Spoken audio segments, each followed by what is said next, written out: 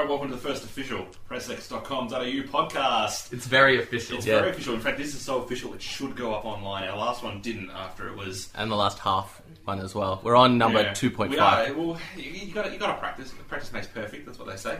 So welcome to the first of the pressx.com.au podcast. It is called the PressX podcast, I believe, at this point in time. Yes. So we're going to get stuck into it now. I guess the intros are what we do. I'm Nick, and I've come from a music background. I've worked in radio. I've also currently working in a company that do a lot of work with record labels and things like that. So almost in the music industry to an extent, and basically I'm here to write for mainly music at pressx.com.au, where we mainly feature entertainment in general as well as consumer advice and a few other things.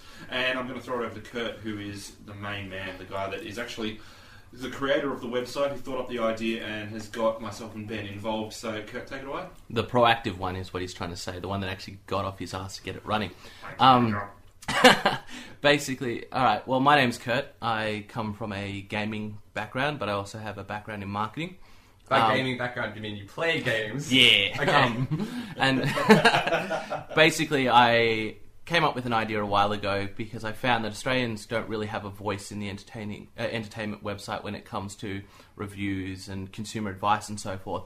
And we've been limited over the years to pretty much relying on American websites to get information on Australian entertainment. And so basically I decided to create a website that did everything from reviews to consumer information to putting up podcasts and just entertaining articles in general. Basically, we're taking more of a consumer advice look at it, which is sort of a bit different to what a lot of the sites online are doing, where basically, rather than giving you an out of 10 score, we're basically telling you whether or not it's actually worth buying or not, and whether or not you'll enjoy it. Obviously, we can't get it right for everyone, because... We'll be able to tell if everyone can yes, enjoy it. That's exactly it. But it's mostly just, our... Disagree, you're wrong. Yeah. It's basically, this is our opinion on something. Choose whether or not you want to go and spend your hard-earned money on the product. Of course, for the younger audience, stop using your parents' money, get a job and buy it yourself. But for everyone else, good work. But yeah, so I'll be handling most of the gaming side of the website, as well as a lot of the administration, basically just sort of running it. And yeah, I'm going to pass you on to Ben now, so he can have a bit of an introduction and talk about what he's going to be doing. Alright, hey everyone, I'm Ben, and first of all I have to say I disagree with Kurt's advice. I reckon scam your parents as much as you can, for as long as you can. But I'm Ben from InsaneRamblings.net, that's my other website. So Kurt's brought me on here because I've got podcast experience from that site. And might... Yeah, very lifelong experience. Yeah, well, when this goes up online, maybe that'll prove it. But... yeah, if you go back to the pressx.com.au website, you can check out one of the first posts that's on there is the Insane Ramblings in colour episode 7 video, where me and Kurt went to the E3 Expo and played a lot of games and made a video of it, but didn't really focus on the games in the video. Games. No, but it should be an entertaining watch, and you can, gauge the kind of stuff that we'll be showing on this website from that and from my other websites. And so we all just met at uni and decided we love games and entertainment and feel like this would be a good place to talk about it. Yeah. Alright, so that's a lot of that, and now we're going to get stuck into, we have said a lot about what the website is, but even talk perhaps a little bit in depth on what people can expect on the website coming soon. So we'll get stuck into that now. I guess, Kurt, again, you're the best man to run us through this, so if you want to kick off with what they can expect at this point in time. From a very sort of generalised overview of the site, at the moment we're focusing on games and music, and very soon to getting into a bit of tech and gadgetry. So everything from controllers, headphones, even electric shavers and so forth. Pretty much if you can strap a battery into it or it has a motor in it, we'll try and cover it. We will hopefully expand later on into movies and music, movies and TV and other areas like that. But at the moment we'll be looking very heavily into just mostly the games and music side of things. Because we're going for more of a consumer advice, we know that a lot of people that are going to be what we're targeting to get a lot of people in for is to have people that are just getting into the gaming industry or kind of interested in games but don't know much about it.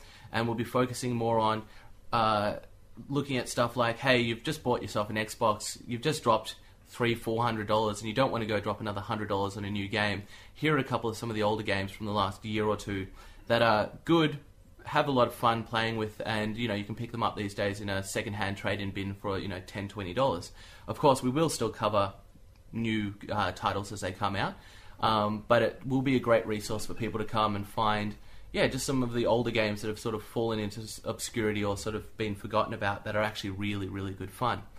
I'll pass it back over to Nick, and he can talk about what he'll be doing on the music side of things for the website. Okay, so for the music side of the website, at this point in time, I'm looking to only do albums from, or EPs, releases from 2011 on. I find it's a better way to do it, rather than me writing and going, oh gee, I really loved that album 3 years ago, and writing about only albums I like. This forces me to really be able to give advice on things I wouldn't normally listen to, and perhaps things across a broader range, because I've only got albums from this year. And at this point in time, there is a review up, but there will be more coming soon. In fact, I believe over the next week there should be a few more arriving. So at this point in time, expect to get current albums from this year. They may be from, even as early as January this year, but only 2011 albums. And I guess it'll be a good way to build up the website and build up a real sense of what you can expect from it, rather than it all being positive. It's going to broaden the range, and it's going to broaden what you can expect to read about. So that's, I guess, the website at this point in time.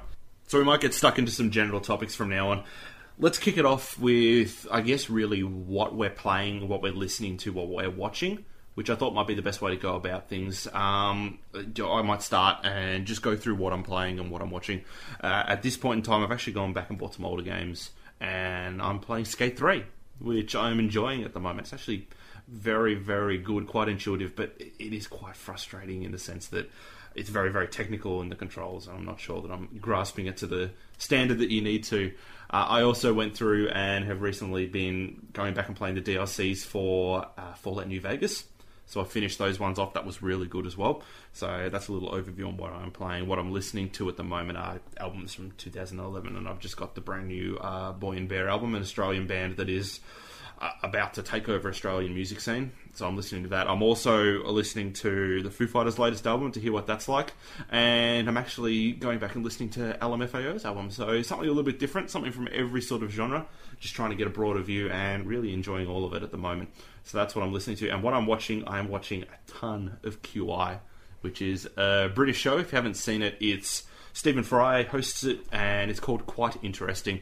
And the idea is that they bring up topics that people think they know, things that are general conceptions. Like, I guess one of them was I before E except after C, which isn't actually correct. So they bring up those sort of things, have a discussion about them, make fun of other people, and then get stuck into it. Usually a couple of comedians, and very much worth watching. So that's what I'm watching at the moment. Is it just like a panel show, or do they have like a quiz kind of thing? It's a quiz show. Yeah. So Stephen Fry hosts, and then they've got 4 people that are on it. One's always there, and he's usually the whipping boy, and that's the way it goes. Well worth checking out. So it's a very, very good show. Been going for quite a while, and it's just very clever and very interesting. And I've got a thing for Stephen Fry. So that's the best way to describe it. In a very sexual way. Well, if you know his leanings, I don't know if there's any other way, really. All right, so perhaps Kurt, you might go through what you're playing and watching. I'm doing very similar. I'm going back and playing a lot of the older games that I skipped over in the early part of the Xbox lifespan. I've gone and borrowed a few from Nick recently, so I'm playing through Bioshock 1 and then soon to move on to Bioshock 2. Been loving them. They're great. I originally stayed away from them because I'm not good with horror games. You'll learn very, very quickly that I'm a bit of a wuss when it comes to horror films, horror games, all of that sort of stuff. Wow. That is definitely getting deleted. That is definitely not. No, that has to stay. That's a little radio drama. And so I've been, basically going through that. Borrowed by Portal 2 off Nick as well, which I've been absolutely loving, which was a bit of a surprise to me because I'm not sort of smart enough for these games generally, but nonetheless pretty good fun to play through, and the co-op's been exceptionally good fun. What I've been listening to, I've just got Opio's new album. Opio's kind of an obscure Australian, I guess you could call him glitch hop artist, sort of psytrance and glitch and bit of everything. His first album I was absolutely addicted to. It was pretty much my rebirth into the sort of the psytrance genre. I had sort of fallen away from for a while, but definitely fallen back in love with that sort of genre again. And what I've been watching at the moment has been Franklin and Bash, new legal drama, very similar to Boston legal style humour, very much based around sort of the American law courts with, ridiculous sort of court style drama. And yeah, that's sort of just been what I've been enjoying recently. Currently looking for a new job because my contract's finished, so I've got a lot of time to, I guess you could say, waste. Depends on who you're talking to. But yeah, what about you, Ben? What have you been up to? So I just finished a couple of games recently. Dead Rising 2 on the 360. It's also out on PS3, but I was playing the Xbox One. So what do you think of that? Because I actually never got around to playing that, and I had intended to. I only played Case West. Yeah, it's the same with me. I played Case West and found that it was enough. Did you play Case West or Case Zero? Case Zero might have been the one. Oh, it was Case West for me. Okay, because I played Case Zero quite a while ago when it first came out, and I was in the same kind of situation where I really liked it, but by the end I'm like, yeah, I've got my Dead Rising fix. And the main game is pretty similar to that. Was it visually the same? Basically, yeah. Was it better looking? Because to be honest, I thought that was like a standard arcade game, and I don't know if I wanted to spend full money on a game that looked like that. No, it basically looks the same as the downloadable one. Okay. And the thing that is annoying about it is the loading times are also the same, which between areas there's quite a long load, which I heard they're re-releasing Dead Rising 2 with Frank West from the original Dead Rising as the main character, and that's one of the things that they've fixed.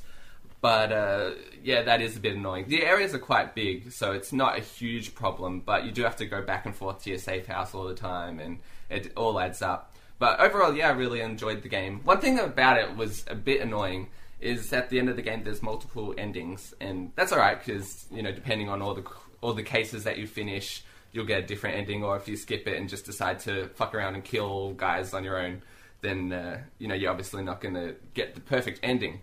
But without spoiling too much, at the end of the game you get a choice to make, but it's not obvious that if you don't do the recommended choice that you're going to not finish the game the way that it intended.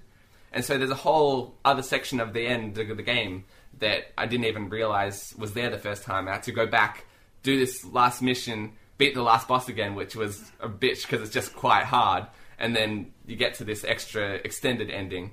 But overall, the game was pretty fun. And there's, as you mentioned, Case West, which is like another downloadable game that comes after Dead Rising 2, which I haven't played yet, but that looks pretty fun as well. But yeah, if you just play the Case Zero, you can probably gauge what the full game is going to be from that. So it's probably a fair assumption that after playing that and I didn't enjoy it that much, that I'm probably not going to enjoy the game. Exactly. It's very similar to Dead Rising 1 or Case Zero, but yeah, just, bigger, I guess. Yeah, I had a bit of fun with Case West. I didn't get a chance to play much of the co-op because I didn't have any friends that had a copy of it as well. And I think that would be a much more fun. You'd have a lot more fun with that, playing that in more of a co-op environment than just playing it single player. Yeah. But it seems like a good game if you just want a bit of almost slapstick comedy and violence sort of mixed together with the zombie theme. And we're all big fans of sort of zombie apocalypse style games and movies and music here, so not really music as much, but it'd be kind of odd for a music one. But I think we should start a new genre of music. Yes, we'll make millions and millions of dollars off that because no one will listen to it. But yeah, no, I think I really enjoyed Case West, but certainly once again, like Nick, I'm not quite sure I would want to play a full retail 30-hour game. Yeah, and I think a lot of people felt the same way. Which, it seemed like they sold a lot of copies of Case Zero, so it seemed like a good plan to start with, but yeah, then I think people just got their fill after playing that, so it's interesting to see that they're re-releasing the game with the main character from the first one, just maybe to try and recoup some of those sales. Yeah. Frank West is a cooler character, though. He Yeah. has that sleazy, almost porn photographer sort of look to him. Well, the whole photography element was probably the best bit of the first game, so it's interesting removed. choice that Yeah. they took it out. Well, I guess it's a very it's very much a Japanese thing, which I guess is the way to describe it the best without going over the top about it. It's not something that I think the Americans adopted, and they didn't quite like that aspect of the game. So that was probably why it was removed when they went to go for a Western market. The photography angle didn't really match. But then they went too far to the American angle, in my mind, where they went to the almost Evel Knievel style stunt driver with, the bright outfit and all the rest, who was almost too over-the-top American, I find. And that's why, especially at least here in Australia, it didn't quite sort of fit for us as such. I think it was one of the problems that a lot of people found. Now, I never played the first game. Did the first game have an emotional element like the daughter in the second game? Not really. You're on your own, basically, and you meet a couple of people in the mall, and there is a love interest, but I don't think things ever really pan out in that aspect. So it'll be interesting if they can try and do something similar for the remake. But, the second game was definitely more emotional in that way. Cool. But Kurt mentioned the co-op aspect of it, and I think that would be pretty fun as well. I played a bit of co-op online, but you have to really work together with people because you can only stay in the same area, and when you try and leave an area, the other player has to be within your vicinity, very close vicinity. And so you really have to work together. So I think if you can find a friend to play it together in co-op and work through the whole game together, that's probably the best way to do it. Excellent. All right, well, now we're talking about games at the moment. A lot of game news happening recently. In fact, a lot of console news or handheld console news happening recently. We might start off with the big one, which is Nintendo 3DS price cut. Yeah, it got cut by, in Australia, $100, which is huge considering the console only came out less than 6 months ago. That's a lot of... That price cut will get me buying one, no doubt about it. Yeah. Okay. I was not going to buy one, but that's like buying 2 games, that price in Australian money. That is 2 $80 games right there. That's nothing. Well, it's interesting you say that, because the only other time that I can think of this kind of thing happening was when the original Xbox came out. And that got price cut, but I believe it was $250 cheaper within about 2 or 3 months of it launching. And they actually offered everyone 2 games of their choice and an extra controller.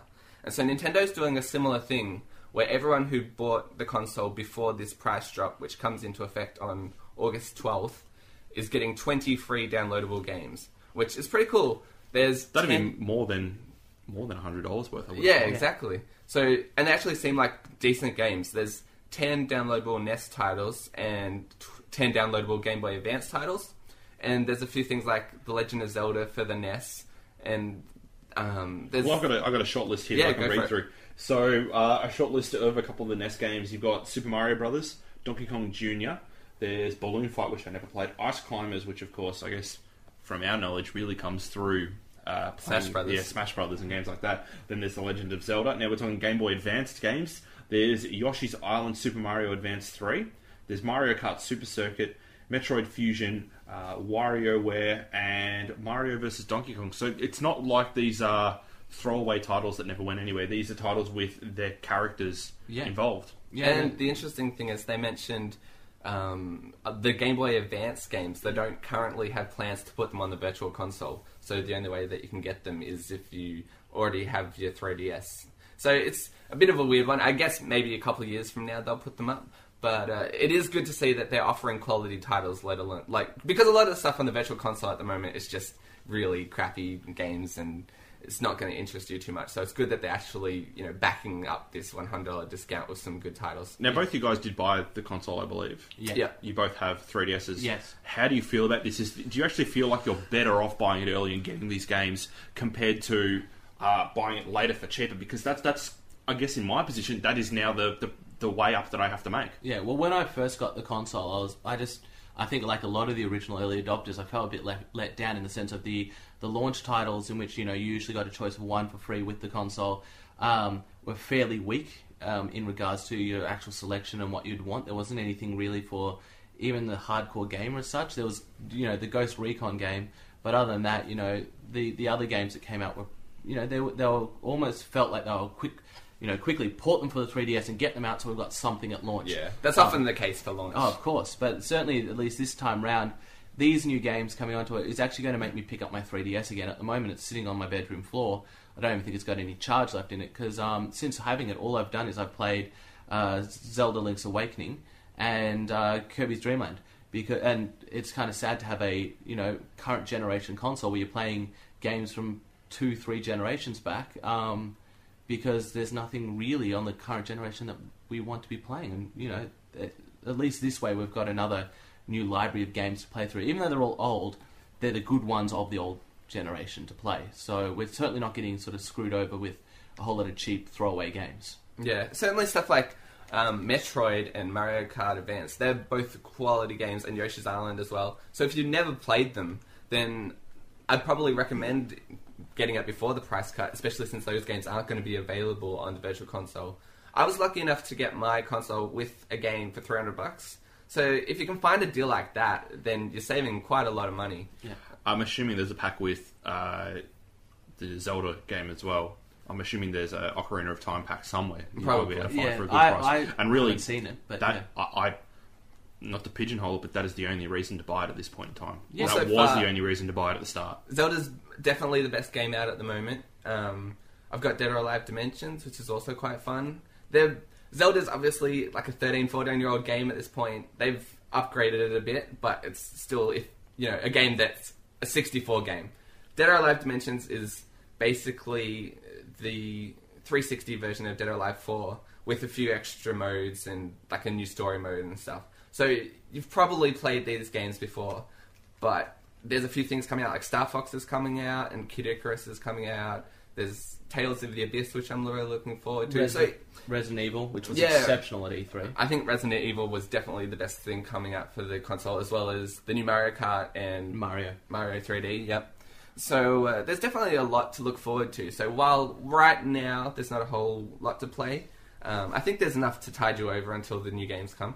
Yeah, and certainly one thing that I had the advantage of with the 3DS, which, given that the standard 3DS, the standard DS, a lot of people have. The advantage I have with the 3DS is I never had a DS, so I had a huge library of old games to play through, and it allowed me to go back through a lot of the old games and finally play them after years and years and years of this huge library being built that I was missing. So the first thing I did with my 3DS is go out and get a whole lot of DS games and finally give them a shot.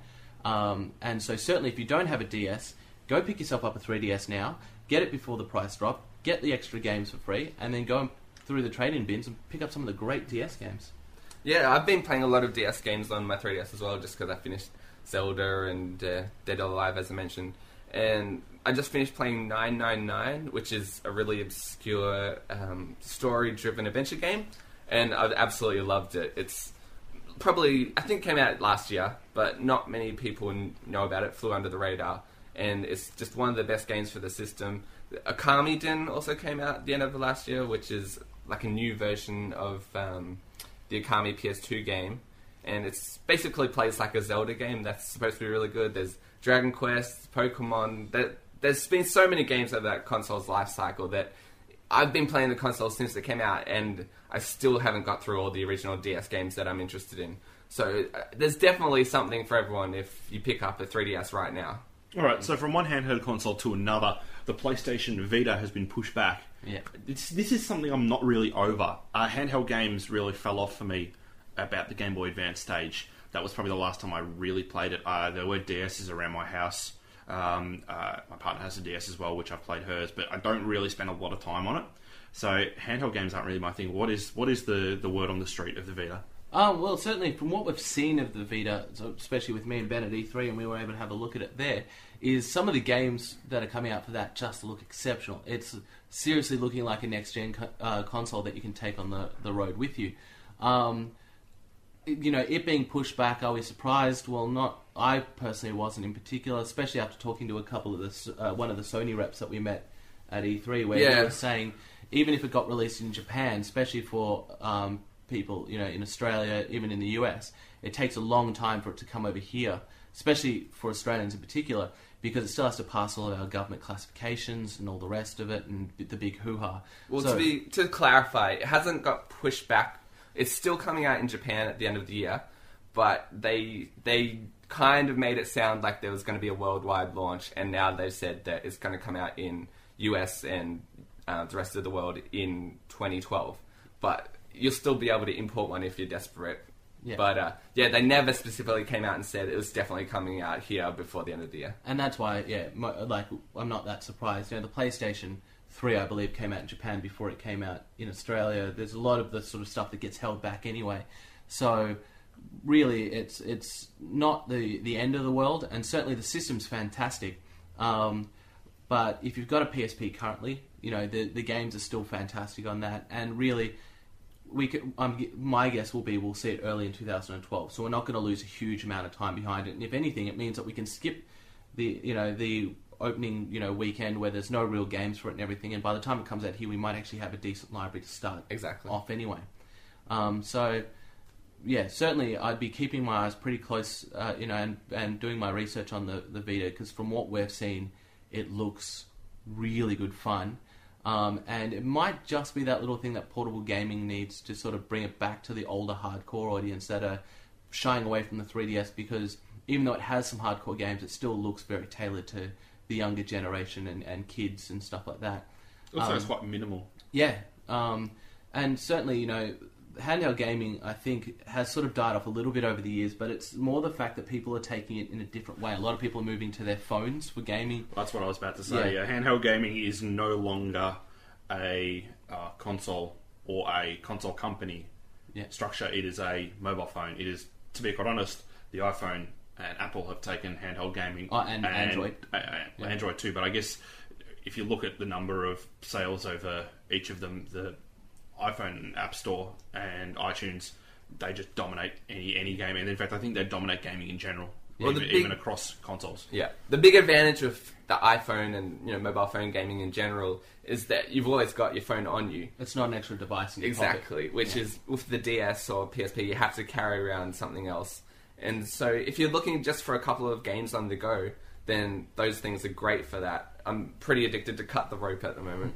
But overall, I want bigger games, because I've got a commute to work that's quite lengthy at the moment. And so being able to play stuff like Metal Gear Portable Ops and Peace Walker just on the train, that's something that I can sit down with for over an hour, and you actually get a full story and boss fights rather than just, playing Angry Birds for an hour. Yeah.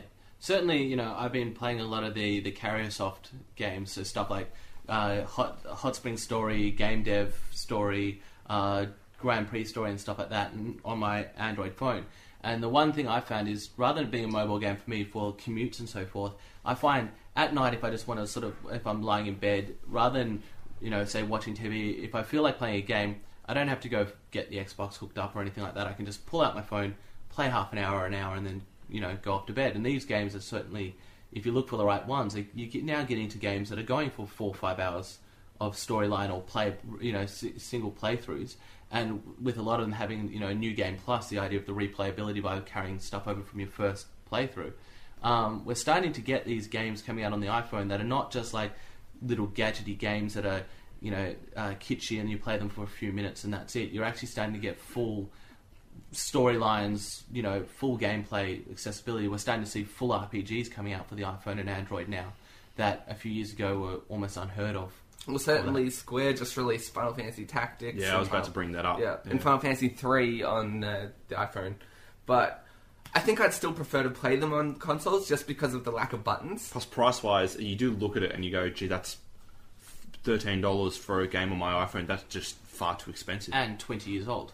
The other big problem we're still having with, and this is not just for the iPhone, this is for 3DS and all the rest, is some of these older games that they're re-releasing now are so expensive that you actually start having to really think, do I want to play this game just for nostalgia sense and drop some serious cash? If you don't have that nostalgia with it, it's not worth playing. I guess that was one of the major drawbacks with the 3DS and Ocarina of Time. If you never played Ocarina of Time, you are not going to be able to play that game and go, this is amazing. Yet everyone that did play it is going to turn around and go, this is amazing, because of the nostalgia factor, and you got rose-coloured glasses when you play it.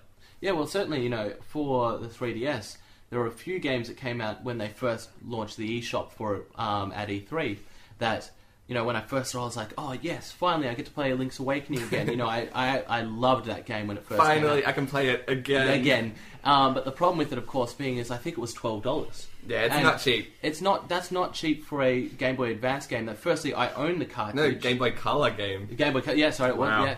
And I own the cartridge, so I've already dropped the $50 that it originally was, even though that's years ago. But it's that sort of thing of, why am I paying $12 for a game that I physically own, and I'm putting on a new system that's, years and years old now, and I'm sort of sitting there thinking, this seems a bit silly to do that. Well, I agree that the virtual console games are a bit expensive, but something like Final Fantasy 3 on the iPhone, that's, I think, $16, $13, whatever it is, if you were paying that for the DS version, that's actually quite cheap.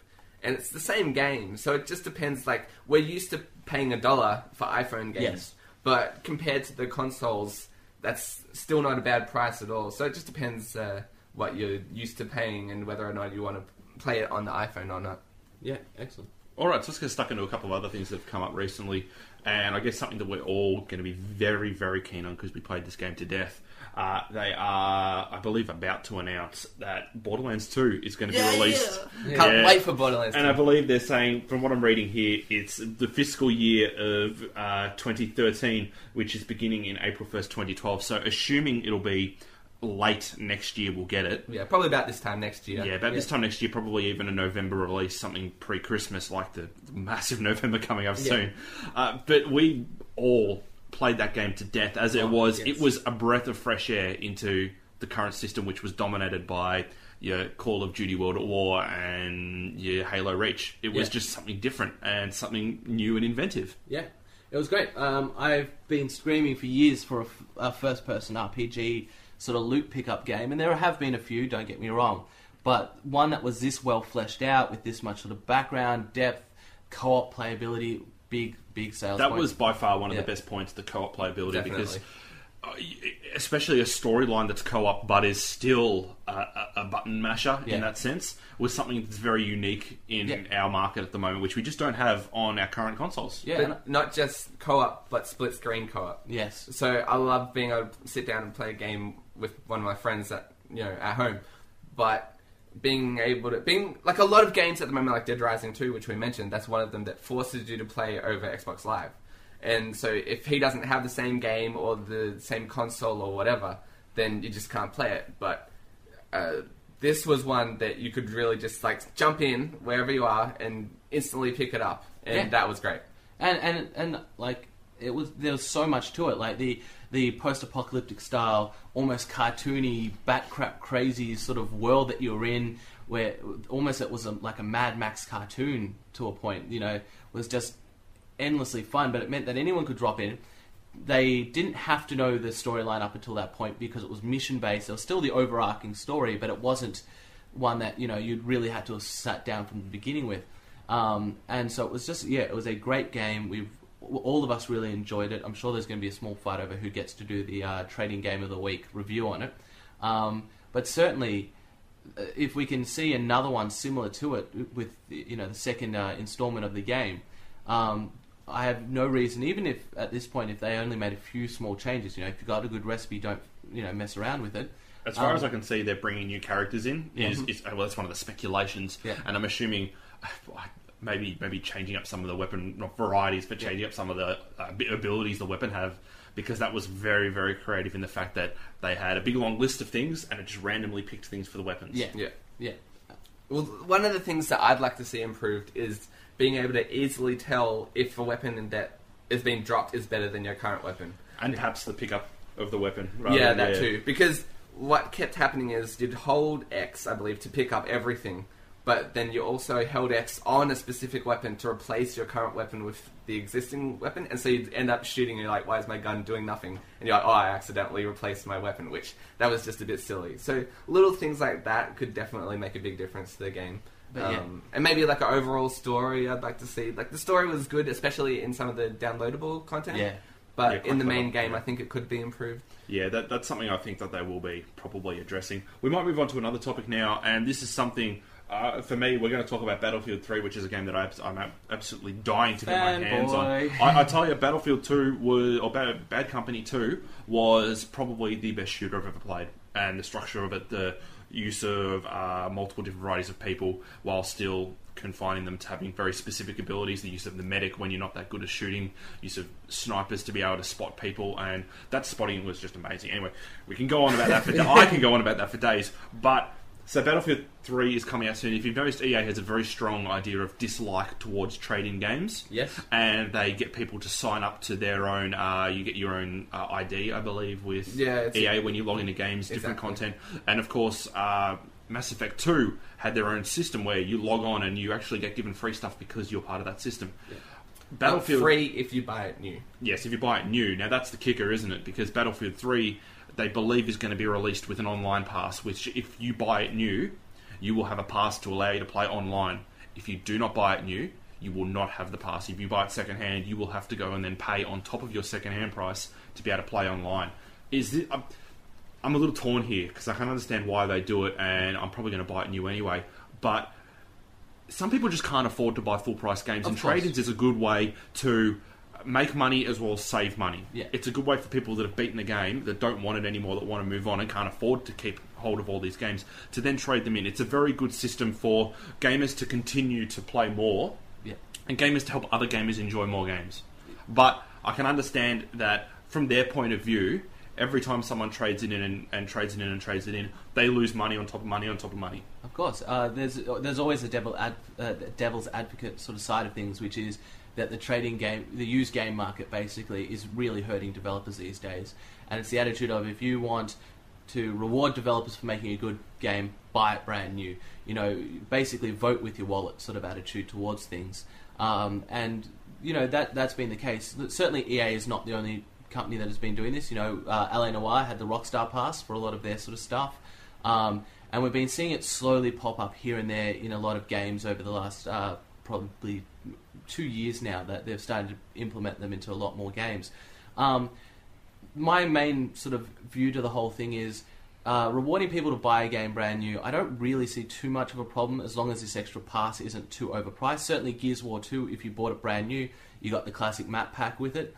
Something simple where the game itself wasn't really affected if you bought it second hand, but certainly you got rewarded that little bit extra for buying it brand new. And now this is almost cutting off 50% of your gameplay. In fact, for something like Battlefield 3, it is 90% will be online play. There will be you play through the course the main solo mission once to get achievements if you like to do that. Otherwise, you were going to go and purely play online in that game. And depending on how much this costs, how much they charge you, it could be very. In fact, you may double your price. You may pay more buying the game second hand than you would pay if you bought it. Well, it's usually about $10 for these kind of things. I think their last one was more like 25. Well, it's about 800 points, I think, for certain things. But just say it's 25.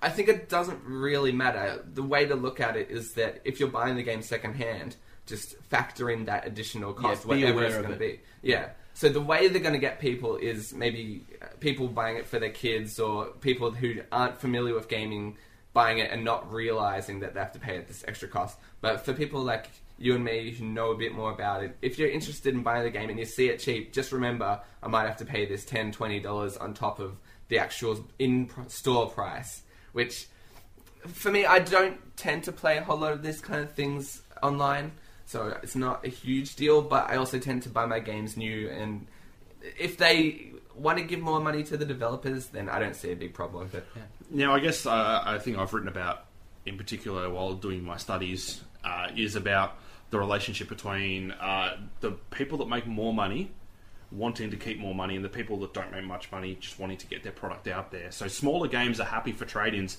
because it gets more people playing their game, whereas big companies like EA, not to be negative towards them, but big companies like EA see that every time someone doesn't buy it, that's money they're losing, when in fact, really, when they're posting record sales every year, it's not something that really factors into the extent of a small company who doesn't make much money but wants to get it out there.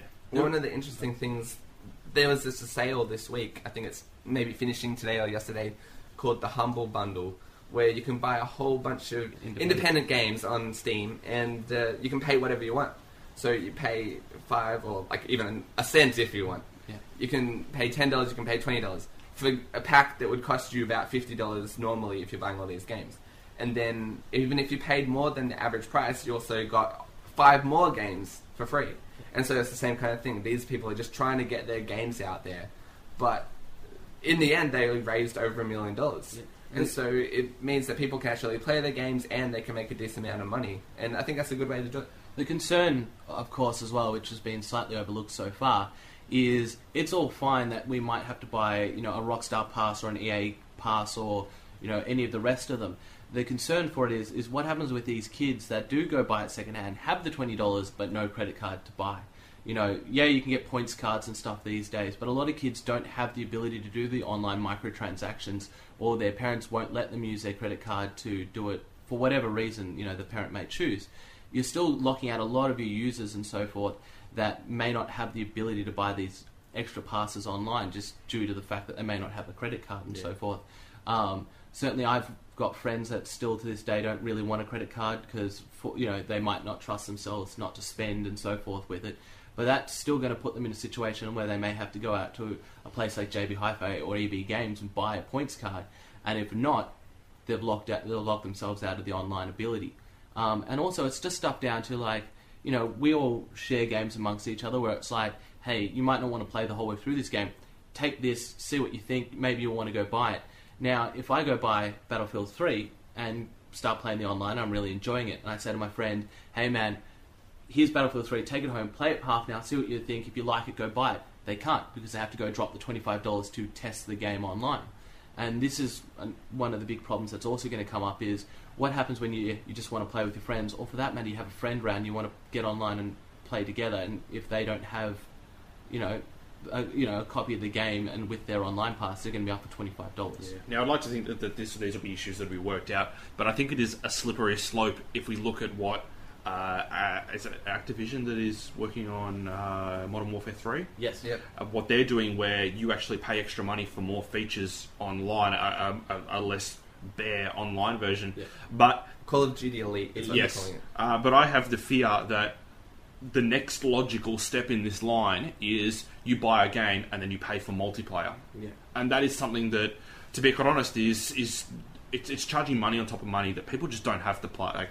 They just can't afford to pay it. Unless, of course, you counterbalance that in the original cost. If I could buy games in the sense of it's $30 for the single player and then it's $50 online for the rest of the game, fantastic, because I might only want to play the single player. Well, then why not charge the full price for it and people will still buy it anyway? But it's that sort of pay-as-you-play sort of aspect to it. Okay, you're only going to pay... you're not going to play the multiplayer because, say, you're one of the people that don't have Xbox Live.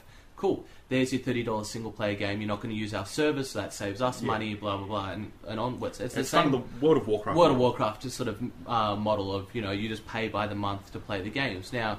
I got sucked into not really sucked into it, I enjoyed it, but I used to play World of Warcraft. I bought the game for full price, I bought all the expansion packs for full price, and paid $20 a month to play it for probably about a year in the end. I stopped playing a few years ago. That was fine, but I could see for a lot of people, when I said, hey, you should give World of Warcraft a go, even here, have my 7-day trial, most people are like, I'm not paying to play. It just doesn't make sense for us to do that sort of thing. And so you're still on that slippery slope. And as we've also seen with stuff like map packs, where map packs used to be 400 to 800 Microsoft points, and then Activision with Modern Warfare 1 went, let's just try a 1200 point map pack. Oh, that worked. Let's keep it at that rate from here on out. Will we see that continuing to increase because people want the map packs? Yeah. Now, as it's starting to rain heavier and heavier while we're here, it's going to come through, I'm afraid, which is, we can't do much about at this point in time. The pitfalls of not having a soundproof booth to record in. Yet is the big answer. The more you visit our website and click on the banner ads in future, the more likely we'll have a soundproof booth. And cue heavier rain. But what is going on? It was such a great week this week. I don't know about you guys, but outside was beautiful all week. Sunshine for the first time in months. It was really nice, quite good, and then gets to the weekend, bam, raining everywhere. I think we're just tapping into the rain lovers market. If people want the ambience of listening to podcasts in the rain, then we can provide them with something a bit different. We should be quiet for a bit and let it... No, that's going to be boring for our listeners. That'd be nice. You could relax while you're doing something. Yes. Well, one of the things I was going to bring up as a little bit of a topic thing is what we, in the future podcasts from now, we're going to start looking at for, I guess you call them segments, little things that you can look forward to every week to, to listen to. Shut up. And of course, one of them we want to be doing is reader mail. Of course, we can't do that until people start writing in, and that's fine. But maybe listener mail, listener mail, that would make a lot more sense. But nonetheless, we would like to encourage people to start writing into the podcast, and with looking for gaming advice, life advice, relationship advice. We're happy to sort of... We are experts. We are not experts, but we're happy to give our... We can pretend to be experts. Yeah, our attempts. Dr. Nick on the couch at 12. Yeah, we can just basically try and give our opinions and usually that you never know, they might be good, they might just be smart ass opinion, and you might be able to laugh at us for the lack of knowledge we have of stuff like of life, women, relationships, sport, all sorts of good stuff. Hey, I know about sport. Don't worry about that. Yeah. So certainly we'll give a shout out. Would like to give a bit of a shout out to see if we can get some mail in. Yeah, so where can they do that, Kurt? Okay, I was waiting for someone to sort of do that, lead in for me. Do you like it? It was seamless, I Yes, seamless as hell. Well, at the moment, you can write to any one of the editors at the website, so Nick, Ben, or Kurt at pressx.com.au, and we will very, very soon also have an email up. In fact, by the time this goes up, you can write to podcast@pressx.com.au. And yeah, we'll do our best to answer what we can. If you want to write random give about questions, 20 issues and we should be answering questions. Yeah. So basically, just go. You can write about anything. Go, my car doesn't start. Why? Well, it might not have. Bring the engine. rain back for next episode. Actually, to be Exactly. quite honest, Kurt, you do know a fair bit about cars. I Compared do to me, know a bit about I'm cars. very Yeah. basic when it comes to cars, but certainly you've been working on cars for quite a while now. Yeah. And I have a car, so... Yeah, we're all experts on the topic. But yeah, no, so write in with whatever the hell you want to write in about, and we can, do our best. Sure, we can find someone that knows something about And it. if not, we're turning to Yahoo questions, and we'll start answering random questions. So let's see what ends up happening from it. That's probably the best way to do it. All Alright, so anything else we're thinking of chatting about? I'm really dry for topics from now. Basically, one of the things I wanted to bring up is one of the articles that will be coming up very soon on our website. Given that we're a consumer advice website, we're going to be sort of looking into helping those who want to get into gaming or are just new to gaming. So the first question that usually comes up is, what console do I buy? The article will go into more depth, but the main sort of topic in regards to that would be in this current generation, there seems to be a stigma already related to Wii being for children, Xbox being for shooter fanboys, and PlayStation 3 being for the tech heads.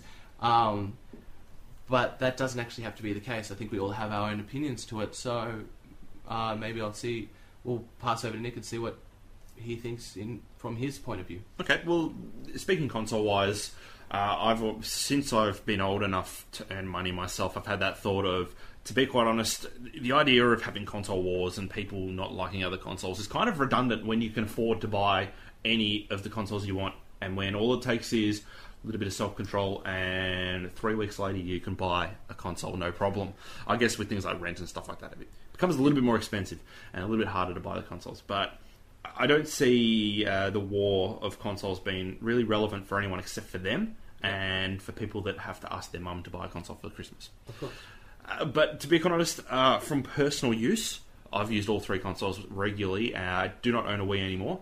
I currently own a PS3 and I currently own an Xbox 360, and I spend game-wise most of my time playing the 360. In fact, it is very rare that I'll play games on my PS3. Saying that, my PS3 I use as a media center. I have a 2TB hard drive connected to it that I watch all of my content off. So legally purchased, of course. Well, yeah, we just, whenever you get a DVD, put it on there, you can manage it all through that. So that's how I manage that. And I also have all my Blu-rays played through there as well. So anytime I use it primarily as a media center / Blu-ray, which I think is one of the better ways to manage it, because it really just provides that quality that I was looking for. And I do, I love movies, so I love getting to watch them in high quality. But gaming-wise, I would personally go for the 360, and it does come down to what your friends have. And I found more that my friends all seem to have Xbox 360. That seems to be the console that everyone's got, and seems to be the one that people use mainly because the exclusives are, in inverted commas, better, and the fact that every game basically comes out through there, and it's very rare that games don't come out on a 360. So that's really the reasons why I play a 360 over a Xbox. I mean, over the PS2, 3, 4, 5. One of them. I've owned consoles all my life, and you kind of get confused in the end. And yeah, since being old enough to buy consoles, I don't mind. But really, if it comes down to I can only afford one, game-wise, I'd probably go and get an Xbox 360. Well, I think it depends what kind of games you're into. Because, again, I've got all of the consoles at the moment, and I mostly play my 360 with the PS3 ones as being the console exclusive games. Kurt's just subtly heading out of here. You can hear him rustling. Yeah, that's bang everything. We're in a rather cluttered room at the moment, so it's not like a studio office or anything like that. So we're sitting on couches and recording this. So Ben, yeah, but certainly things like LA Noire on the PS3 is on a single disc rather than multiple discs, and that's a very good point. Yeah, and same with Final Fantasy, and I believe the graphics also look better in the PS3 versions on certain games and that kind of thing. But yeah, if you want to play exclusive games like Gears of War 3 or Forza, you can get the Xbox. If you want to play Little Big Planet or like Killzone or God of War or Metal Gear, any of those games, you obviously need the PS3 for. So just because I want to play everything, yes, personally, I find use for both consoles.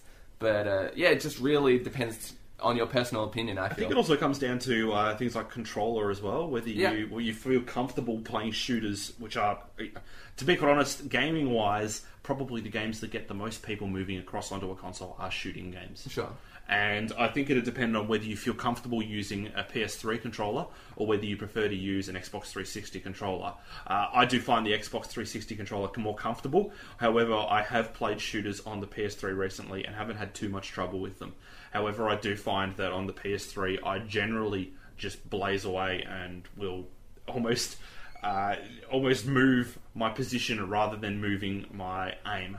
Which I don't know. I guess you don't play as many shooters. Well, I've been playing Killzone 3 at the moment. I haven't really had that problem. But one of the advantages of the PS3 controller is the D-pad, which the Xbox D-pad is a bit... horrid? Yeah, it's not the best, that's for sure. So I know a lot of people prefer fighting games on the PS3. Yeah, no, that's something that I have heard, that people do prefer to play their fighting games through PS3. Yeah, or even buying an arcade stick. And even like a lot of shooter fans prefer the PC just because of the mouse. If you're sneaky enough, you can get consoles that are made like vice versa. Like you can buy a 360 shaped controller for your PS3, yeah. And I believe you could probably find PS3 controllers for the 360. Yes, you can. They're, I know that PlayAsia has a couple of them up online. I've had a fiddle with a few of them. They seem to be actually all right. The other thing with it is the D-pad on the 360 now has been overhauled. So it is a bit better. I can't tell the difference. Yeah. I do have one of those new controllers, and I just can't tell the difference. Yeah. Well, my Mad Catz controller, the Modern Warfare one, also had the proper D-pad put on it, and I certainly find that is significantly better than the original D-pad you found on the Xbox. Even Microsoft's recognised that by making the new controllers with the rotational D-pad that allows you to click it into standard D-pad mode or the original style D-pad. But yeah. So we might start talking about perhaps the last topic, digital distribution of consoles. We did, or gaming. We did talk about this before, and I am not sure which way I stand. I now have just upgraded my internet so I can download copious amounts of content without any fears of blowing my internet cap. Mm-hmm. So I have unlimited internet cap, so I can keep downloading games and stuff like that off Xbox 360, off the PSN network. So that's a good thing, but I'm still not sure whether it's worth it. And I did actually go through and I wanted to buy Skate 3, and I thought, hey, I'm sitting in front of my console, why don't I just buy it on there? And I went through into the console, went through to buy games, had a look, didn't have that one. They did have Skate 2, that at $50. Mm. Now I went out and bought Skate 3 in a deal with 2 for $40. So I bought a year older game, or a year younger game, the latest one, for $20, $30 less than what the older game was online. That's the only problem. That the price wise, we are not getting the deal that we deserve. No. Yeah. That's definitely the biggest issue. I think the other issue is storage space. So on PS3, I got one of the original ones with the 60 gig hard drive, and I constantly have to delete stuff. Especially because on PS3 you have to install a whole bunch of games to even play them. And Gran Turismo, for example, once you've downloaded it, installed all the patches, to just play the game, that's about 8 gig, I believe. And so that's a huge portion of my 60 gig hard drive taken up. And even on the 360, where I bought the 120 gig expansion hard drive, I'm still constantly deleting things to make room for the new demos or DLC. Yeah, well, I got a 250, but it still fills up pretty quick. Exactly. So things like the iPhone, where you're just downloading little games, that's great. when eventually, I guess maybe the next generation of consoles comes out, will have massive hard drive. Well, that's the question. Does the next generation of console actually have any physical media? I think I will. I think because the games will also get bigger in size. So if you're downloading like a Metal Gear 4 or Uncharted, that's like 40 gig right there. So they'll obviously, compress those and be able to get them quicker to download and stuff. But even as soon as a big game comes out, it seems like the servers get hammered. And so you can't have everyone... Like with the PS3 recently had the deal where everyone got Infamous for free because of the PlayStation Network outage. Everyone was trying to download it at the same time, and it was just going so slow if you tried to do that. The PSN was down? Since yeah, when? I don't know if you noticed. That's right, we're in the US, right? Yeah, okay. Now, I guess to combat that, there are a couple of things that have happened. Now, first we kick off with the fact that if you play World of Warcraft, you can download it, and it allows you to play. So it initially downloads and installs the start, and then from there, as you continue to play, it keeps downloading behind the scenes. So it allows you to keep playing. But the other one is Fable 2, when that was released as a digital option, and it was released in sections. Episodic, Yeah, episodic gaming, which is, I guess, the other way that they'd go about it. So say you've got a 40 gig file, you would only download the first gig and start playing through there, and then it'd slowly roll on as you continue to play. Another solution that Steam's implemented is that about a week before the game comes out, they'll allow you to download about 90% of the game. Yeah, pre-downloads.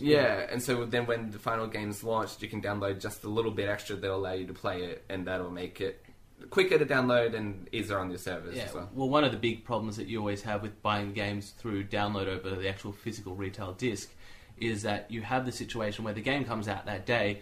Yeah, you could go down the road, pick up a copy of the game at the store, come home, start playing it.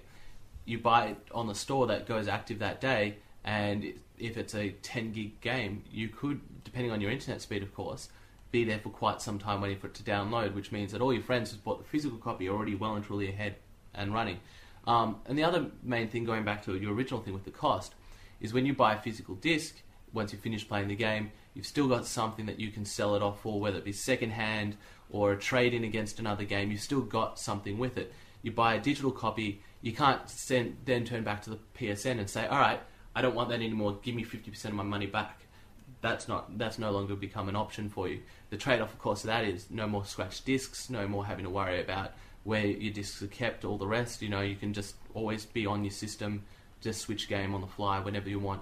So there's always that big trade-off. Certainly, my concern with digital distribution is you are at the mercy of the companies for cost, whether or not you get the game. Now, I bought the PSP Go originally for Crisis Core when it first came, when the PSP Go came out. Never came. Then I was waiting on a couple of other games and had to wait like forever after the physical versions of the game came out for it to finally hit the store. And then even then, the physical versions at the store were $15, because they were out for so long, but still the full $59.99 on the PlayStation store. So I was kind of stuck at the mercy of firstly getting games late and then also getting them for an overpriced amount. So certainly, there are stuff behind it. Digital distribution's great, especially for a lot of people that don't live near stores or, just would like the convenience of being able to just go, all right, I want this new game, I just want to just pay for it, download it. We've been doing it for Xbox Live arcade games and PSN the little titles for quite some time now. It's just taking it to a larger scale. As long as we still have this retail ability, it's probably not something to be too concerned about. If we can still buy the physical media and just give you the choice of either or. So yeah, that's sort of where I stand. I think to answer the original question of whether the next generation will have physical media as well, I think what we'll start to see is that more games will come out day and date on the downloadable version of the store as well as in the physical copy. So when that happens and when they get the pricing right, then more people will start to move over, and then maybe the generation after that will be more looking towards download only. But I still know quite a few people who they either don't have the internet download capabilities or they're just not online on their console. And so those people will still be, buying from a store for quite a while, I feel. Yeah, when you develop a console, you're developing it for the entire world. So even though America's infrastructure might be strong enough to handle all digital, they're still selling an awful lot of consoles in Australia, Europe, Asia, all the rest, in which they need to a lot of these countries, they have the infrastructure, but not to the extent where it's in every home and it's high speed and it's uncapped and it's everywhere. So there's still going to be a need for physical media and consoles, and certainly Sony has really struck out lucky in regards to the Blu-ray, where they battled for the Blu-ray to win. You wouldn't want to be dropping it in too much of a hurry now that they finally won the war, and it's big enough to store medium, and it's it's not particularly fast, but it's certainly fast enough to game with. And certainly, Microsoft has hinted, and it's very much only at a sort of speculation level at the moment, that they're looking at a new medium over DVD. So hopefully we'll start to see some of that coming across. All right, so we might start winding up now and go through the final thing. So I guess you got a couple of shout-outs that you wanted to mention? So we've got two sets of podcast series that we are basically featuring on the website at the moment, and probably will continue to do so as the website continues. One is Ben's Insane Ramblings podcast. Very funny, sort of the topics in the podcast sort of change as the podcast goes. We just talk about whatever the hell we feel like. It's at insaneramblings.net if you feel like checking that out. There's also a link on the website straight to it. And certainly, give it a listen. You might find that you actually really like it. The other one is we've recently put up an article for the Zombie podcast called We're Alive. It's a sort of 1950s style radio drama that's set in modern day as the zombie apocalypse happens. Absolutely worth giving a listen to. As the story goes and the podcast built and all of that, and the characters started to sort of intermingle and have these sort of relationships and so forth in it, it just gets better and better and more addictive. And certainly highly recommended to give it a check out. If you like zombie apocalyptic mediums and so forth, or if you like zombie music, as we mentioned. Zombie music, or if you just want like a good story to listen to when you're on the tram or in your car or something like that, give it a look. It's well worth having a look into. The other thing we need to give a bit of a shout out to is the social networking side of the site, which is currently still being sort of set up and taking off. We've got our Twitter up, which is PressXAU. We have our Facebook up, which is also PressXAU, and our Google Plus, which is just PressX, if anyone ever uses Google Plus. I've got to stop hating on Google Plus, don't I? You really do. Well, what happens when it goes, explodes, man? You'll be able to... Left behind. No, you'll be able to put it into a little clip show and go, this is how retarded he used to be, and still is. And so if you want to write to us, you can write to Nick at pressx.com.au. You can write to Kurt at curtis.pressx.com.au or Kurt at pressx.com.au, and Ben at pressx.com.au. Or if you just want to write into the podcast with questions or anything, advice, ideas, write to podcast at pressx.com.au. I think that's pretty much it. Sounds good to me. Yeah. All right, so maybe we'll close off with if there's anything that you plan on playing or listening to before the next podcast. It might be worth mentioning now. I'm certainly looking forward to playing Bastion, the arcade game, which was released in the Summer of Arcade. I am not going to buy all the games in the Summer of Arcade, because as much as it's a good deal and you get a free game at the end, it's still $150, $160 in the end, $20 a game or something like that. And I might actually try Dust as well. But definitely Bastion I'll be playing before the next podcast. Okay, cool. I am still playing Killzone 3, and I've also just started a new DS game, Ghost Trick, which I'll be able to tell you about more next episode. Yeah. I am sort of going back for a bit of an old retro gaming kick at the moment. I went back to Transport Tycoon Deluxe from back in the day. There's a company that's come out and made a open source version called OpenTTD. I've been playing a lot of. And also Theme Hospital, the old Bullfrog game from the 90s, which has also got the equivalent of an OpenTTD version called Corsix. And that's a Theme Hospital open source version, and it runs beautifully on Mac and PC. And I'll be just continuing to play through Bioshock 1 and 2, really. Hopefully saving up a bit of money so I can basically sit down with Gears of War 3 for hours and hours on end, but there'll be more podcasts between now and that release date. So Definitely. yeah. All right, so I think that's it. Yeah, I think it's lunchtime, in fact. Yes. And also, I think I might like to join you on a little bit of Minecraft because I haven't played it. So we might get stuck into that as well today and Minecraft. lose how long the next... how many hours are there left before the next one comes up? Yeah, it's going to be a while. 7 days. 7 days. I reckon Looks like we can get work a couple might not hundred happen. hours. Yeah. All right, guys, thank you very much for joining us. That was Ben. Ben, yeah, see ya. He does it every time. Kurt. Hey, have a great one. And I'm Nick. So thank you very much for listening, and join us again next week, hopefully at the same time, but hopefully we can lock it down. So thank you very much for joining us.